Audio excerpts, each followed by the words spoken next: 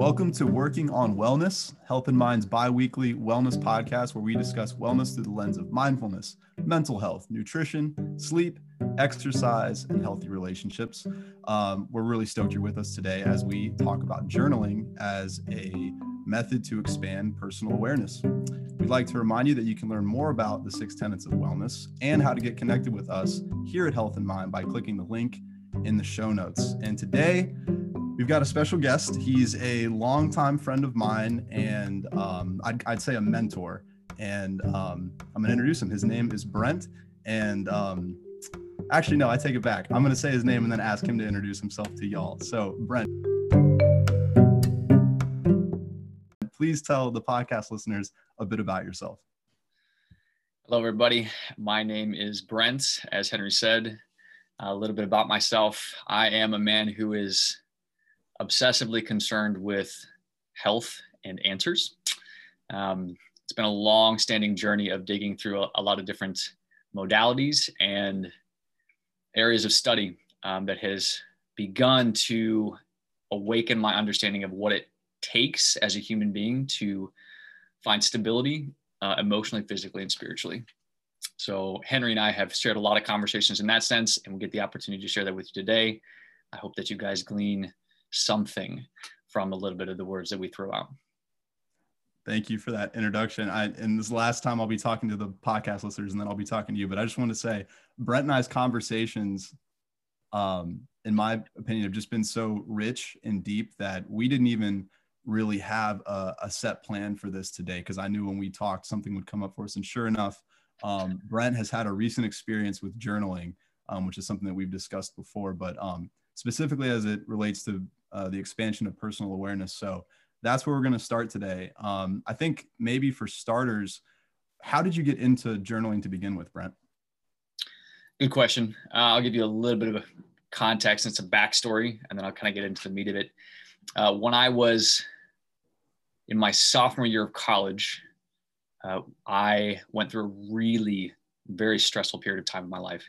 I was taking far too many credit hours, trying to hold down a job, had a girlfriend, the relationship was going south, pressures of school, etc. I hit that kind of breaking point.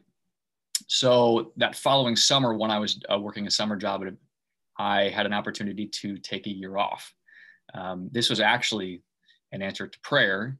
And it was during that year off that I started learning a lot of just the basics for life. So how to take care of yourself, how to get enough sleep, how to eat, just basically anything that you can think of. But through that process, one of the main ways that I was learning about how to take care of oneself was through podcasting. And I forget which podcast it was, but I do remember the host, the guest that came up on the podcast. Her name is Katie Dale Bouts. Forgive me if I mispronounce that, but she wrote a book called something about journaling. I can't remember. We'll have to put it in the show notes or something. But she in the preface to her book describes herself as an obsessive, like self-improvement person. So she spent a couple years, ironically, in her own college life trying to make herself a little bit better. And the way that she did that was through books. And she was so inclined towards this mean that basically everyone for a couple of years for her birthdays or celebrations or whatever would just give her gifts in the form of gift cards to like Barnes and Noble or whatever. So she would walk into these bookstores and she just devoured every single self-help book on the shelf that you could think of that came out over those 2 or 3 years or whatever. And then one day she walked back into a Barnes and Noble with a new gift card in her hand and she realized, oh shoot, I have read every single book in this store. Wow. And my life hasn't changed at all. Wow. Yeah. And then right next to it, next to that bookshelf that she was staring at, there was a shelf with journals. So long story short is that she picked up a journal and she just started processing. What have I learned? What have I been through? How does it all fit together? What can I do with it? And it's from that course of action that her life finally began to change. It was the It was no longer the accumulation of knowledge. It was the application and the practice of that knowledge that created the inertia for change in her life. And then through that process, because it was so powerful for her, she ended up writing the book, which again, the title I can't I can't remember at this moment. But that's the book that I got a hold of. But I didn't actually read a lot of the book because it was more a collection of prompts to get you thinking about various things. I didn't necessarily need those prompts. I'm someone who, when I have something in my mind, I write or think about it and it comes pretty clearly to me. But I was still really impacted by her story and the power of journaling. Yeah. I think the word that came to mind is transformation. Like when you're reading something, it can affect you in the moment, but if it's not practical and used in your life, how do you expect it to have any kind of a long-term effect? Because it's like a Bible verse, right? You look in the mirror and then you turn away and you forget your own reflection. I think it's very similar to a lot of what we read. And so another thing that made me really excited, just the image of her going into the bookstore and having that realization, oh my gosh, I've read it all, but I haven't written anything. And that's such a dichotomy, right? To read is to receive, and to write is to take what's within and bring it up and out into the surface. And I think the most important part of that, at least in my experience with journaling, is the chance to articulate what's within without judgment, without interruption. And like, as you were pointing out, with complete freedom. You know, there's not a assignment that I have to write about this subject. It's just what's coming up for me, and here's a free space to do so. And I found a clarifying element within that. I'm curious, when you began your journaling, so like you read this book and you go, okay, journaling, something I should maybe check out. What were those beginning journals like? What were the effect they had on your life? The beginning journals, as far as to use your phrase, were not actually beginning journals for me. I had already been writing in kind of my own quiet space for a long time, but for whatever reason, I never put that label on it. I just thought it was something I needed to do. Probably because I had a preconceived notion about what journaling was. So I kind of tossed that out, as I do most things, and I just kind of did the way that I wanted to, the way that came naturally to me. And this is kind of a side tangent to what we'll get into, that I'm realizing is probably the most important aspect of being a human being, is recognizing what comes naturally to you and not fighting it. But the real trick becomes, and we'll go deeper into this, the real trick becomes dichotomizing or recognizing the difference between the things that we have been conditioned to do or believe or how to act, and the things that we actually want to do or think or believe. That's where journaling steps in as the tool to clarify the chaos that is in your brain and your heart. So when I say that I wasn't beginning journaling, I really mean that. But at that stage, I was in such a chaotic moment of my life. I was in such a literal heart cry of, what the heck am I doing with myself? Where's my life going? And having this emotional recognition that the whole world around me, the society that I had grown up in, was just, for lack of a better word, idiotic. It really was. The demands that were placed upon me and my peers for how hard we're supposed to work, how long we're supposed to run, how little sleep, and the poor amount of food that we're supposed to get, all of those things that had become standardized and not just permitted, but almost advocated, like openly advocated and bragged about to a certain point by so many in the social circles. I hit that recognition of, okay, everyone's doing it this way, but I can see clearly within myself, and I'm feeling within myself how unhealthy this is, at least for me. So it was through that journaling process and taking that year off that I recognized that I needed to start making sense of what I had received from the public, and parse out, okay, what am I going to hold on to, and what am I going to let go of, and what new habits and information do I need to bring in to make myself stronger? Hmm. And journaling was a mode to clarify those things, whereas before you didn't have anything to get your own thoughts out there to kind of go, okay, this is what I'm feeling and what I'm thinking versus the world. You just kind of had the world and maybe some resistance inside of yourself. Like, that doesn't seem right. Yeah, absolutely. And this is coming to mind too. This has become one of the few catchphrases that I've purposefully memorized and pushed into my subconscious. It's that until it is on paper, it's vapor. Ooh. Yeah. Ooh, I like that. That's good. I shared that with you before, Henry, but I'll say it again. Until it's on paper, it's vapor. Okay?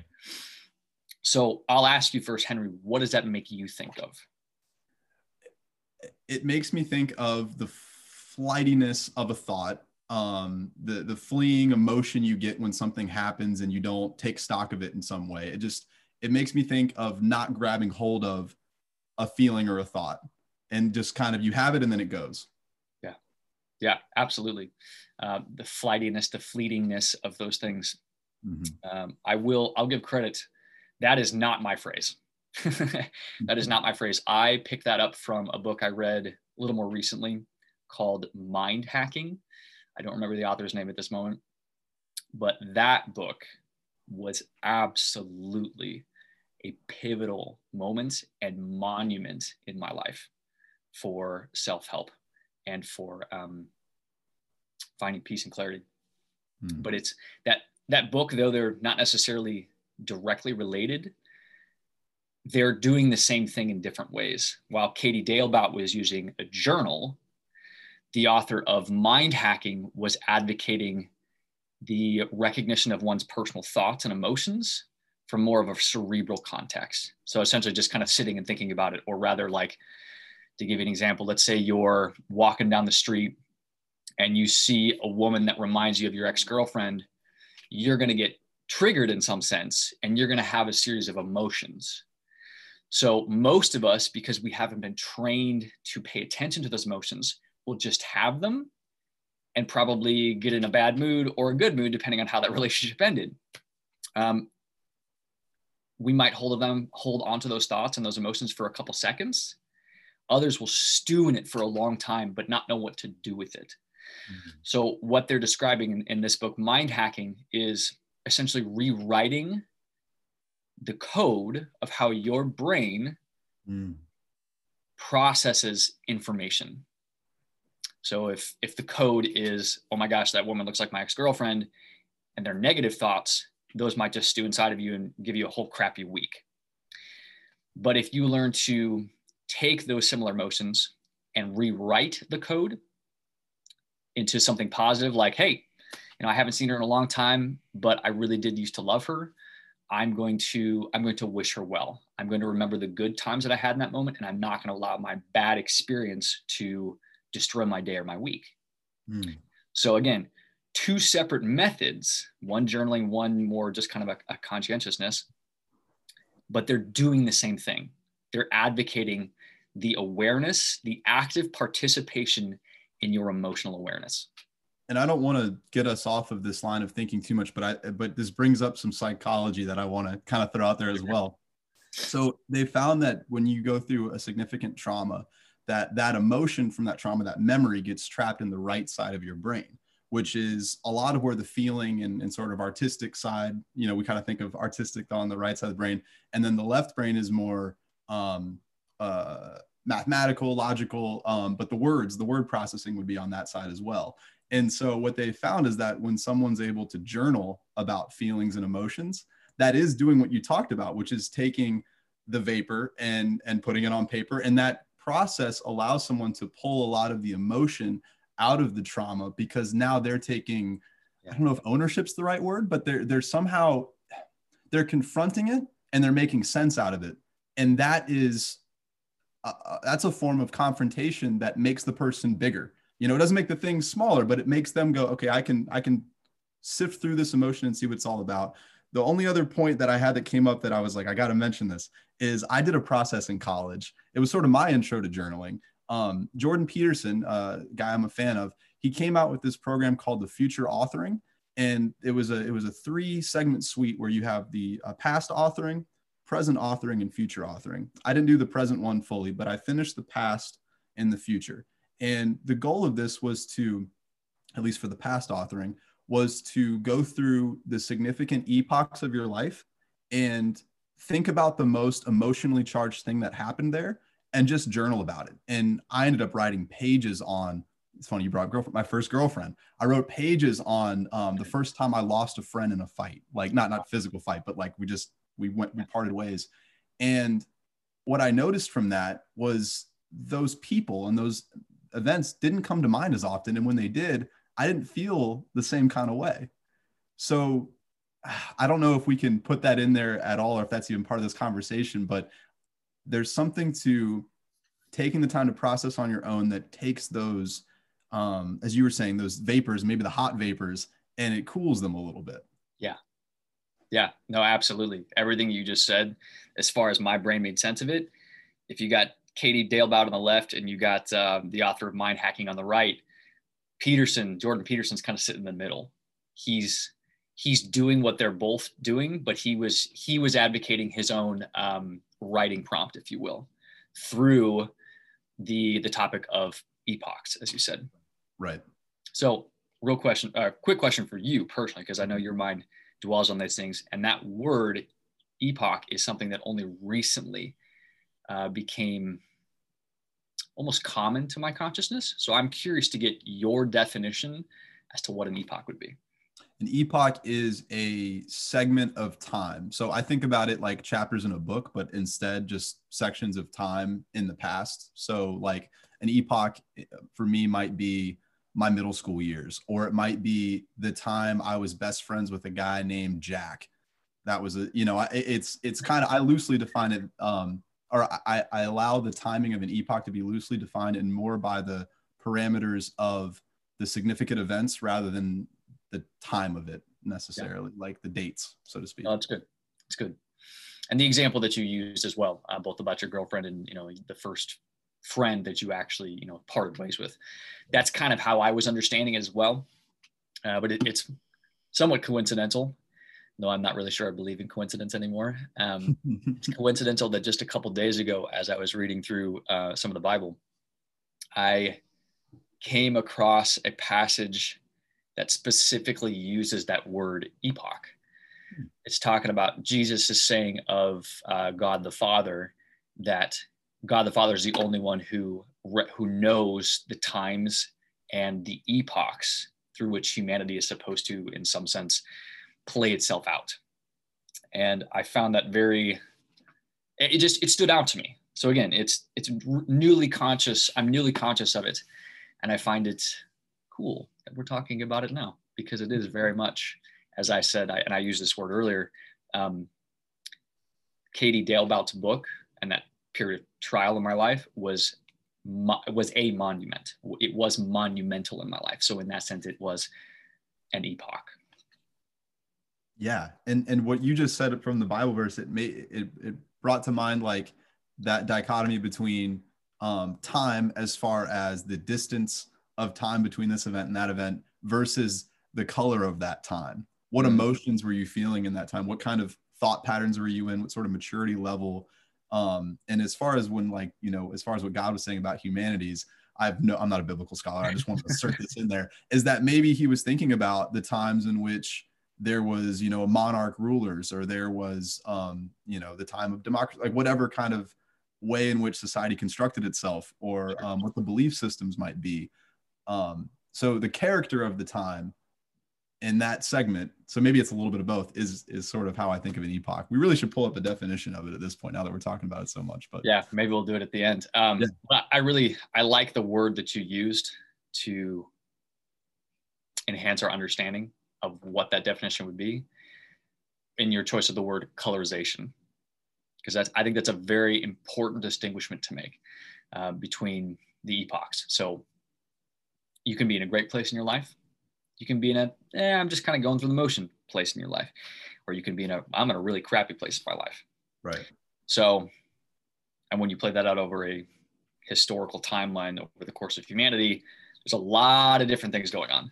But the point is, and and this is coming to my mind as I say it, the point of journaling, or this active consciousness that the book Mind Hacking advocates, is finding yourself, literally finding yourself through writing on the timeline of humanity to figure out who you are, what you like, and what you can do with it. That's about as simple as a definition to a purpose that I can give right now. Who are you?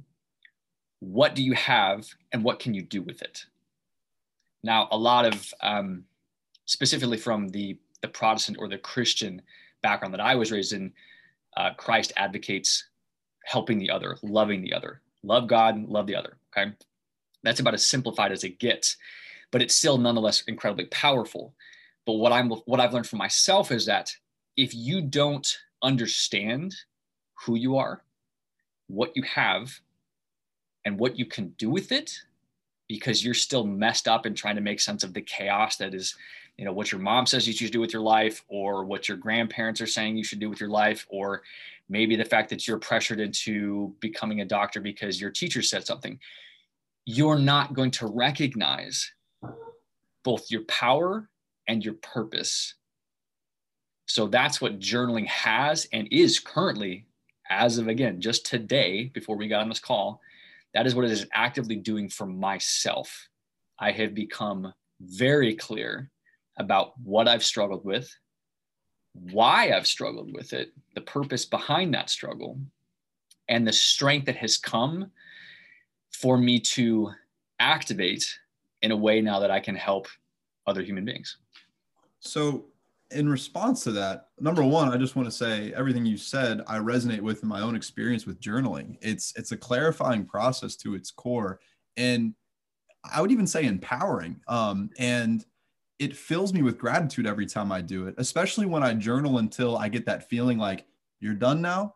Usually the bow on that is whatever I'm talking about, whether it's good, bad, indifferent, I end with gratitude because it makes me, even if I'm not talking about what I have, it makes me aware of, I at least have this space in which I can do this. And just the gratitude maybe within my soul to have that space ends up saying thank you to God or the universe, however you want to put it, at the end of it. It just wraps up that way. But I wanted to put this out there, not as like a counterpoint, but just something to offer up.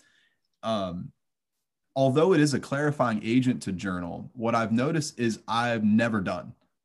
My ego is there and it will make me forget about the clarifying I did this morning. Or even if I journal really well for a long period of time and I get in a really nice flow, because I'm a human being, inevitably I'll change enough to where I need more understanding of who I am now in this context and in this phase of life. And so I guess it's not really even a challenge, more of an encouragement that it has this power, but even this can be fleeting if it's not a habit. I think it needs to be a habit to really have its effects. Yes. Yes. Well said. And I'm going to back that up with a beautiful metaphor that just came to mind as you were saying all that. Okay. Awesome. For you listeners, this is what happens when Henry and I talk sometimes, and it becomes pretty divine in a sense. So I hope you all enjoy this. Every single human being is like a tree. But we begin, just like every small tree does, as an acorn. It becomes a sapling. Those saplings are sitting on the forest floor. And there are other older and more mature trees that have grown up above them and around them. Every single one of those taller trees, through their own struggles of life, have grown to a point that their canopies receive and reach out for more sunlight. If we liken sunlight to information as something that's vital to our own growth, then it requires the daily practice of reaching for the sunlight, soaking it in, and growing, that we as a tree can grow enough to a point that we can become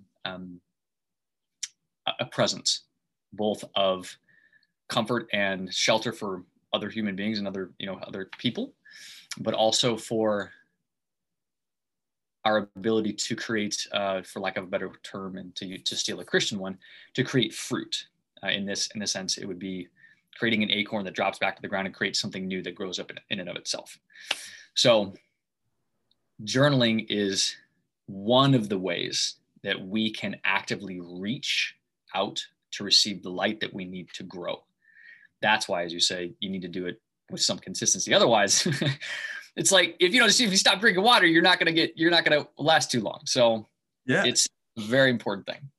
Well, let me add to your metaphor, because I loved that. And then I kept thinking about sort of the dark side of that, which is that if you're a small acorn trying to grow and all that's around you are these larger trees that have been around the block and they see things their way, it's not that that's the worst thing in the world. Maybe they're telling you good things that are helping you grow, but you're only getting what they tell you. It goes back to what you were talking about seeing a society that's normalized and standardized a lot of things that don't work for you, maybe don't work for me, maybe don't work for the next person. And so the sunlight, I think about that as a connection to your soul, which you're not going to find in the forest around you. You're only going to find that from the light. And journaling might be one of the few conduits to get that connection, because the trees around you can't give it to you. They can't give you sunlight. Yeah. Yeah. And so I will enhance what you just added even more. Let's go. So there's a difference between filtered light, shadowed light, and direct light. Mm-hmm. So if the larger trees, call it your parents or your teachers or whatever, are so encumbering or so encompassing of your life that they are filtering all of your information, and that is your only source, all of that light is going to be colored in a sense. It's going to be off. It's not going to be what you directly need. Whereas direct sunlight is pure. It's straight from whatever divine source, whatever label you want to put on that. It's straight from the divine source to your own soul, and providing the answers and the clarifications and the challenges that we need personally to grow in tangent and in proximity to the other people in our lives.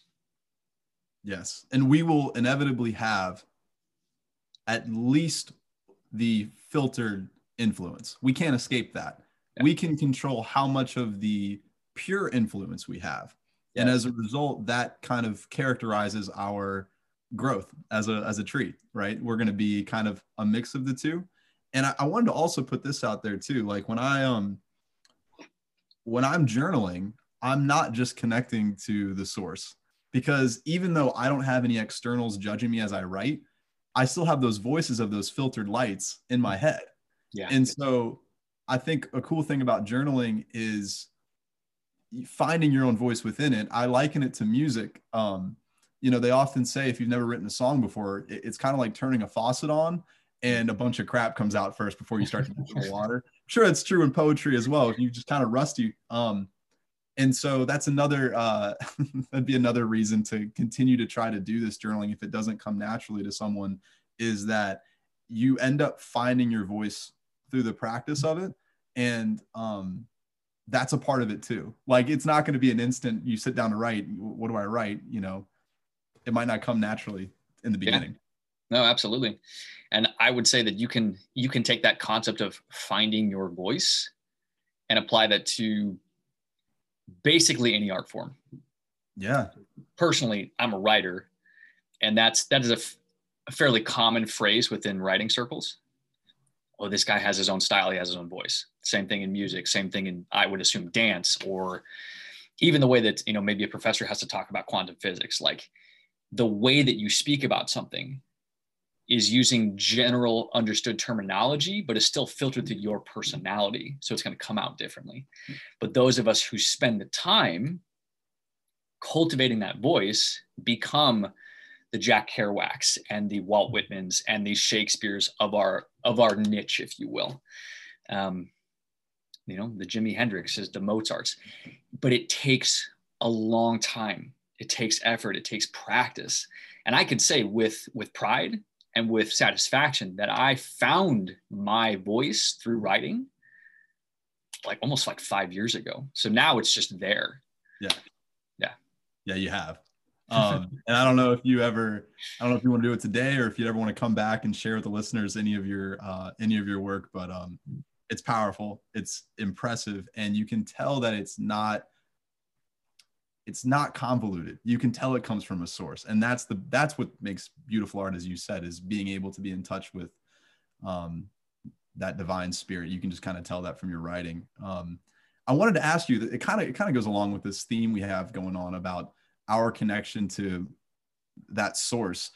And it might just be true of me. So I wanted to ask you, when you journal or when you write, if you're just writing your thoughts, who are you writing to? Who are you addressing when you write? What are you saying? Like, what kind of stuff comes out? That's a really good question. But to be frank, or to be honest with you, I'm not writing to anyone. I'm just writing. Okay, I'll kind of take this back to that phrase that we used, till it's on paper, it's vapor. If you exchange that piece of paper or that journal for a chalkboard, are you necessarily writing to anyone? Or are you just, as a thinker, pulling thoughts out of the ether of consciousness and just scribbling it on a board until it makes sense? So I'm more of that, probably because I lean very heavily into the scholarly realm. Like I'm obsessed with learning and I love it. So I'm not necessarily writing to anyone when I'm in that space, but I have come to a place in my own life where I recognize that what I have discovered through these journaling sessions can eventually be shared. So like in a conversation like this, I have clarified my understanding enough of myself and the actions that I take to speak informatively about this topic, at least to a degree. But no, I really don't end up writing to anyone. The only time that I choose to do that is in the rare instance that I write a letter of thanks or gratefulness, or which is the same thing, to a friend of mine or to a family member, that kind of thing. This is so cool because same, but I'm not as academically minded. I'm someone that when I journal, whatever, don't put that on yourself, dude. You are so academically minded. You're finishing your master's program, for goodness sake. Maybe I should journal about it and it'll become more clear to me what I have in the academic. But when I write, I'm writing my thoughts and I don't feel as if I'm directing them to anybody. But as I'm writing, what's going on inside is becoming more clear. Yeah. So I guess what I'm trying to say is I'm writing to communicate with somebody, but right. That person is myself and I don't have to read it back. And yeah. I'm already communicating, because here's what I'm trying to get to. We're talking about this spirit, this sun. And I feel like in that metaphor, it feels as if that thing is on the outside. Yeah. But when I write, with every stroke of my pen, I'm clarifying to myself what's real and what's not, because I can feel the resonance in my spirit when I write something, if it's real or not, if it's fake or not. If it's me having a bad attitude, I can write it and think, I don't feel good when I write that. Like, it's not that conscious. It's not that drawn out, but, and so I guess what I'm saying is, like, it's the weirdest thing where I'm using language, but I'm not communicating with anybody really. What's up with that? It's an interesting point to make. I would actually push back on that a bit. Go ahead. I would say that, well, we'll go this route first, because I love talking about, how do I phrase this? The universality and non-specificity of language. So what I mean by that is we have currently probably tens of thousands of like spoken and written languages, but there are also tens of thousands that have become extinct or absorbed into modern languages. Right. But we use that same term, language, to in association to music. Like music in and of itself is language. Sign language is just signing, is a form of language. So language in and of itself is non-specific, or generally, but it can become specific. So through your choice or anyone's choice in an instant of how they want to communicate their thoughts or their emotions, which are inseparable. The means by which those thoughts and emotions become manifest is dependent on the language choice. I think I understand what you mean. Let me try to see if I get you. Okay, that was a lot. Basically, you're saying I'm using words, English language, as I write, but I might be conflating that as meaning that I have to be talking to somebody or communicating something to someone, when in actuality, I'm doing some process that helps me organize thoughts and feelings. And it might look like I'm talking to somebody, or look like I'm writing a letter to someone, but that's because I'm mixing up words with having to be speaking to somebody in language of some sort, where it could be like music. It could be like, I guess what I mean by that is like, I think I summed it up. I'll stop there. I think that's what you were going for. Correct me if I was off though. No, you're right. Bringing kind of your own spin on it, but I'll kind of simplify, or I'll mesh the two together in this sense. Henry, when you play guitar and you're in a room by yourself, are you playing for anyone? Right. No, not really. Just enjoying. Now, if you were to record that, are you still playing for somebody? Maybe if I'm thinking about who I'm going to send it to. Right. Good answer.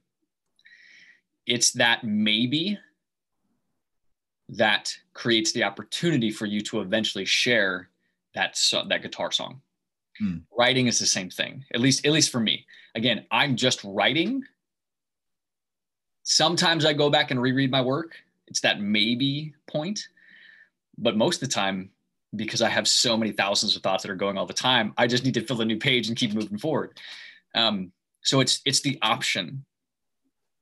It's the recordance. It is the taking the vapor and putting it on paper that creates the opportunity for the re-engagement of that knowledge for yourself or for others. Same thing happens with a book. So I can write something down, like literally I could smash together the stupid amount of pages that I have written in the form of a journal over the last couple of years. And I don't know, maybe 3,000 years, somebody digs up my journals because it's buried in my basement and never got damaged by fire. And somebody goes, oh, look, somebody left us a book. It's not ordered, but it's still written down so they could engage with it. So wild. Yeah. Yeah. Right. So, I don't know how personal this question might be, but I'm just so curious about it.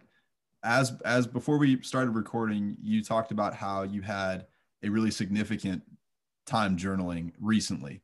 I was wondering if you wanted to talk about that at all. Yeah. Well, first of all, I appreciate your asking. And I wanted to thank you as well for your compliments and your enthusiasm towards the written work that you've observed of my own. I appreciate that. Because it's incredible, Brent. It's really awesome, man. It feels good coming out. I'm just glad to hear that other people enjoy it.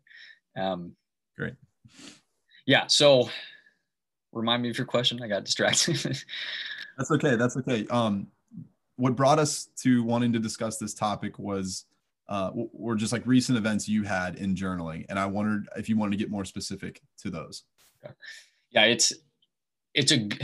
it'll serve as a good example of the power and the beauty that comes from journaling, or I would just say talking.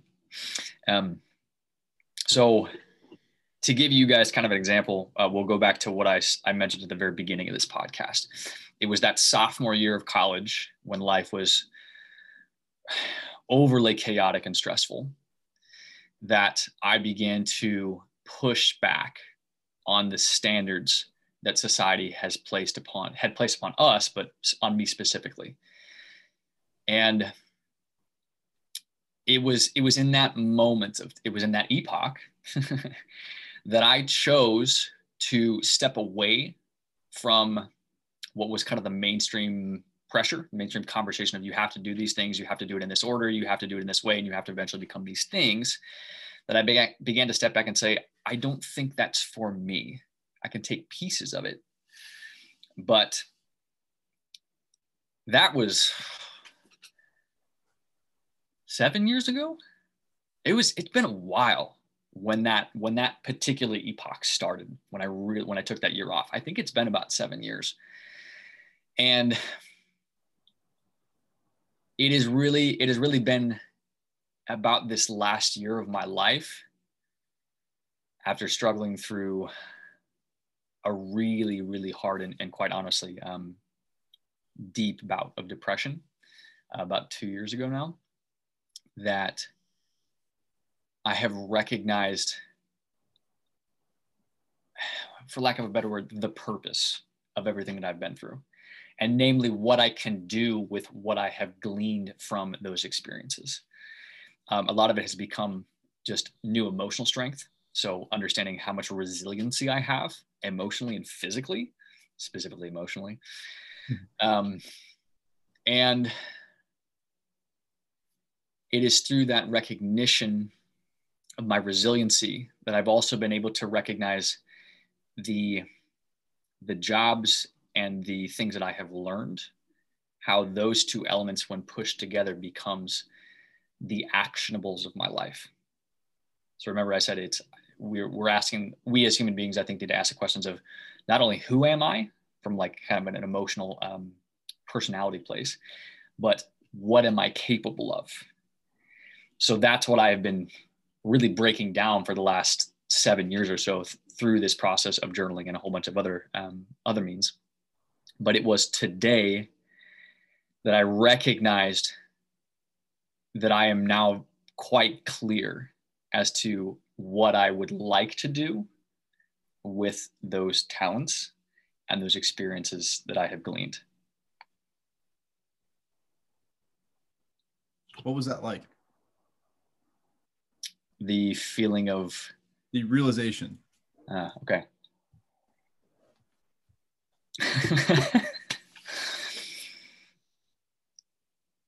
You know that moment when you get a really good grade on a test? That's kind of what it felt like.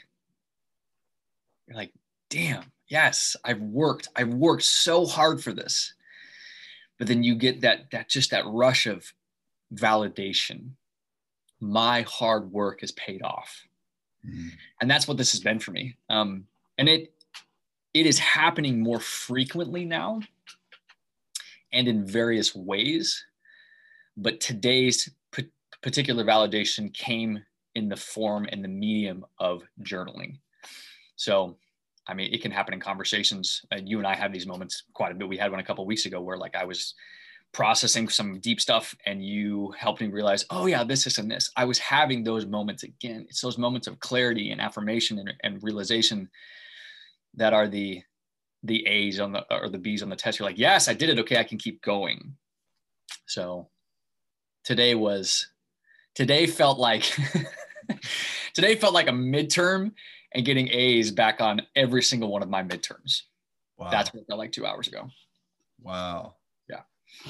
What that's bringing up for me is the side that, you know, you and I haven't really highlighted yet, which is maybe the difficulty and the time that is required. I mean, we talked about journaling as a habit, but it sounds to me like this is a result of not only journaling, but just your intentionality with how you carry yourself in your life and wanting to be someone who's integrated and knows himself and all of that. And so,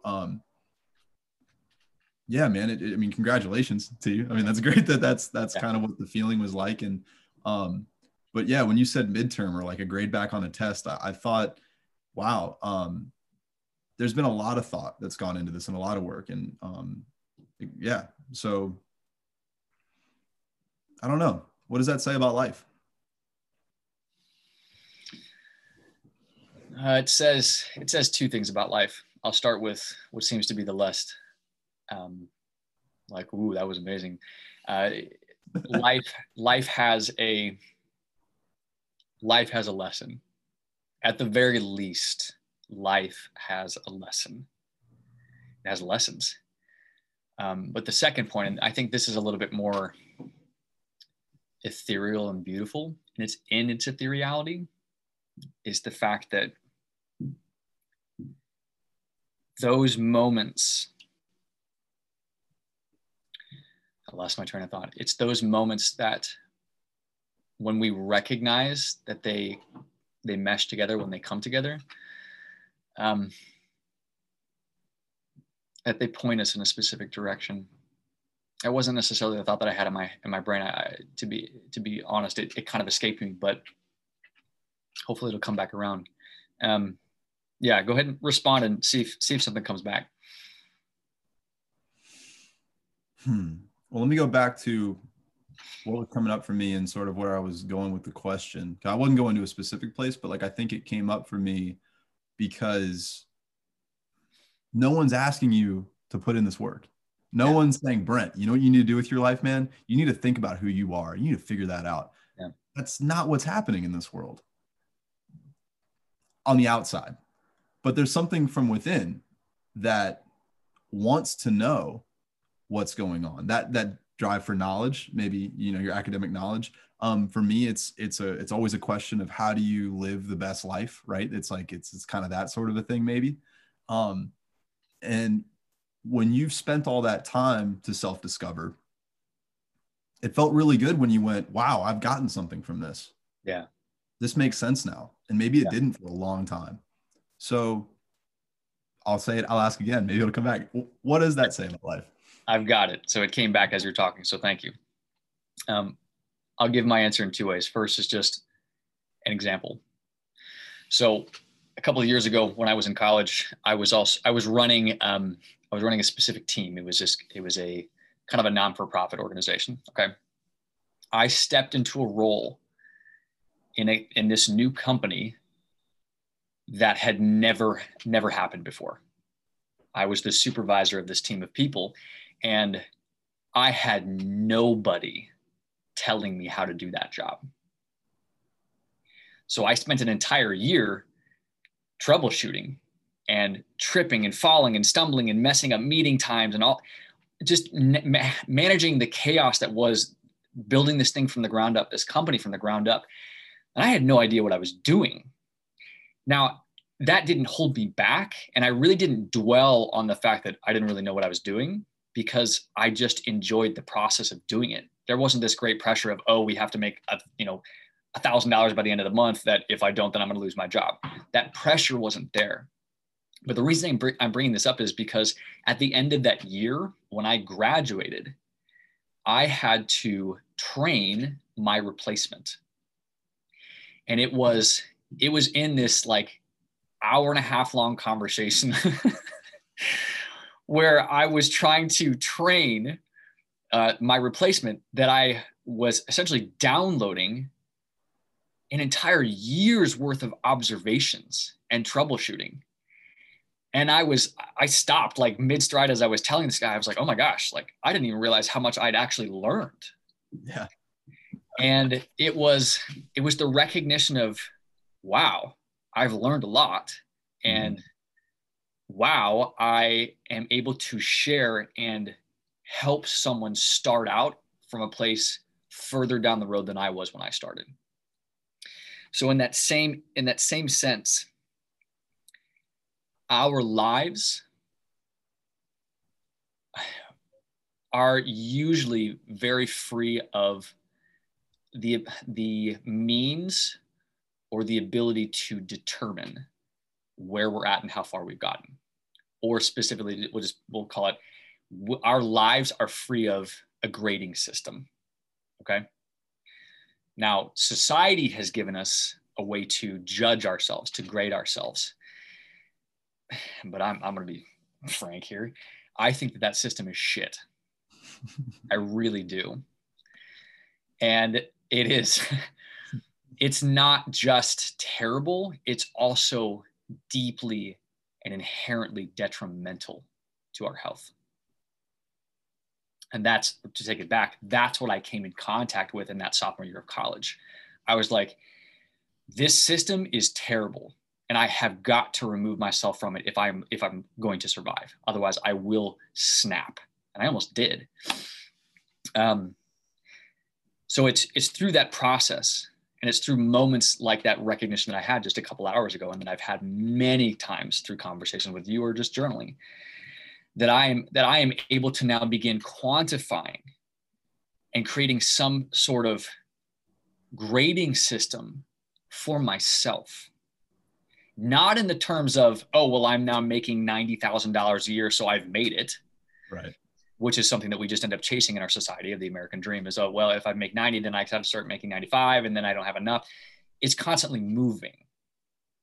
But the same thing could be said for, well, now I'm married, or now I have this many kids, or whatever grading system you now currently have. Most of that is we're incredibly unaware of. It's just a subconscious thing that we've picked up.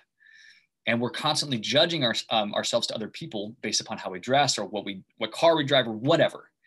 Those grading systems are crap, and they're terrible for us, but we don't know how to step out from them. So it's in a moment like this where we have the safety of ourselves. If you've done the emotional work, we have the safety of ourselves to create a grading system that reminds us and pats ourselves on the back and says, you are doing a good job. Keep going. Wow. Yeah. Okay. Brent, I think we ought to wrap up there, because that was powerful, and that summed up everything. I don't need to add any notes at the end. Thank you for being on the podcast. Thank you for your wisdom and the hard work you've put in to help our listeners start a little bit ahead than from scratch, from all the work you've put into thinking about journaling and thinking about life. Thank you. And thank you for being a part of our WOW community. To all the listeners, feel free to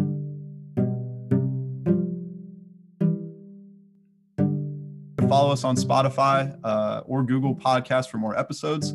For questions, comments, or concerns, email us at intern@healthandmind.net.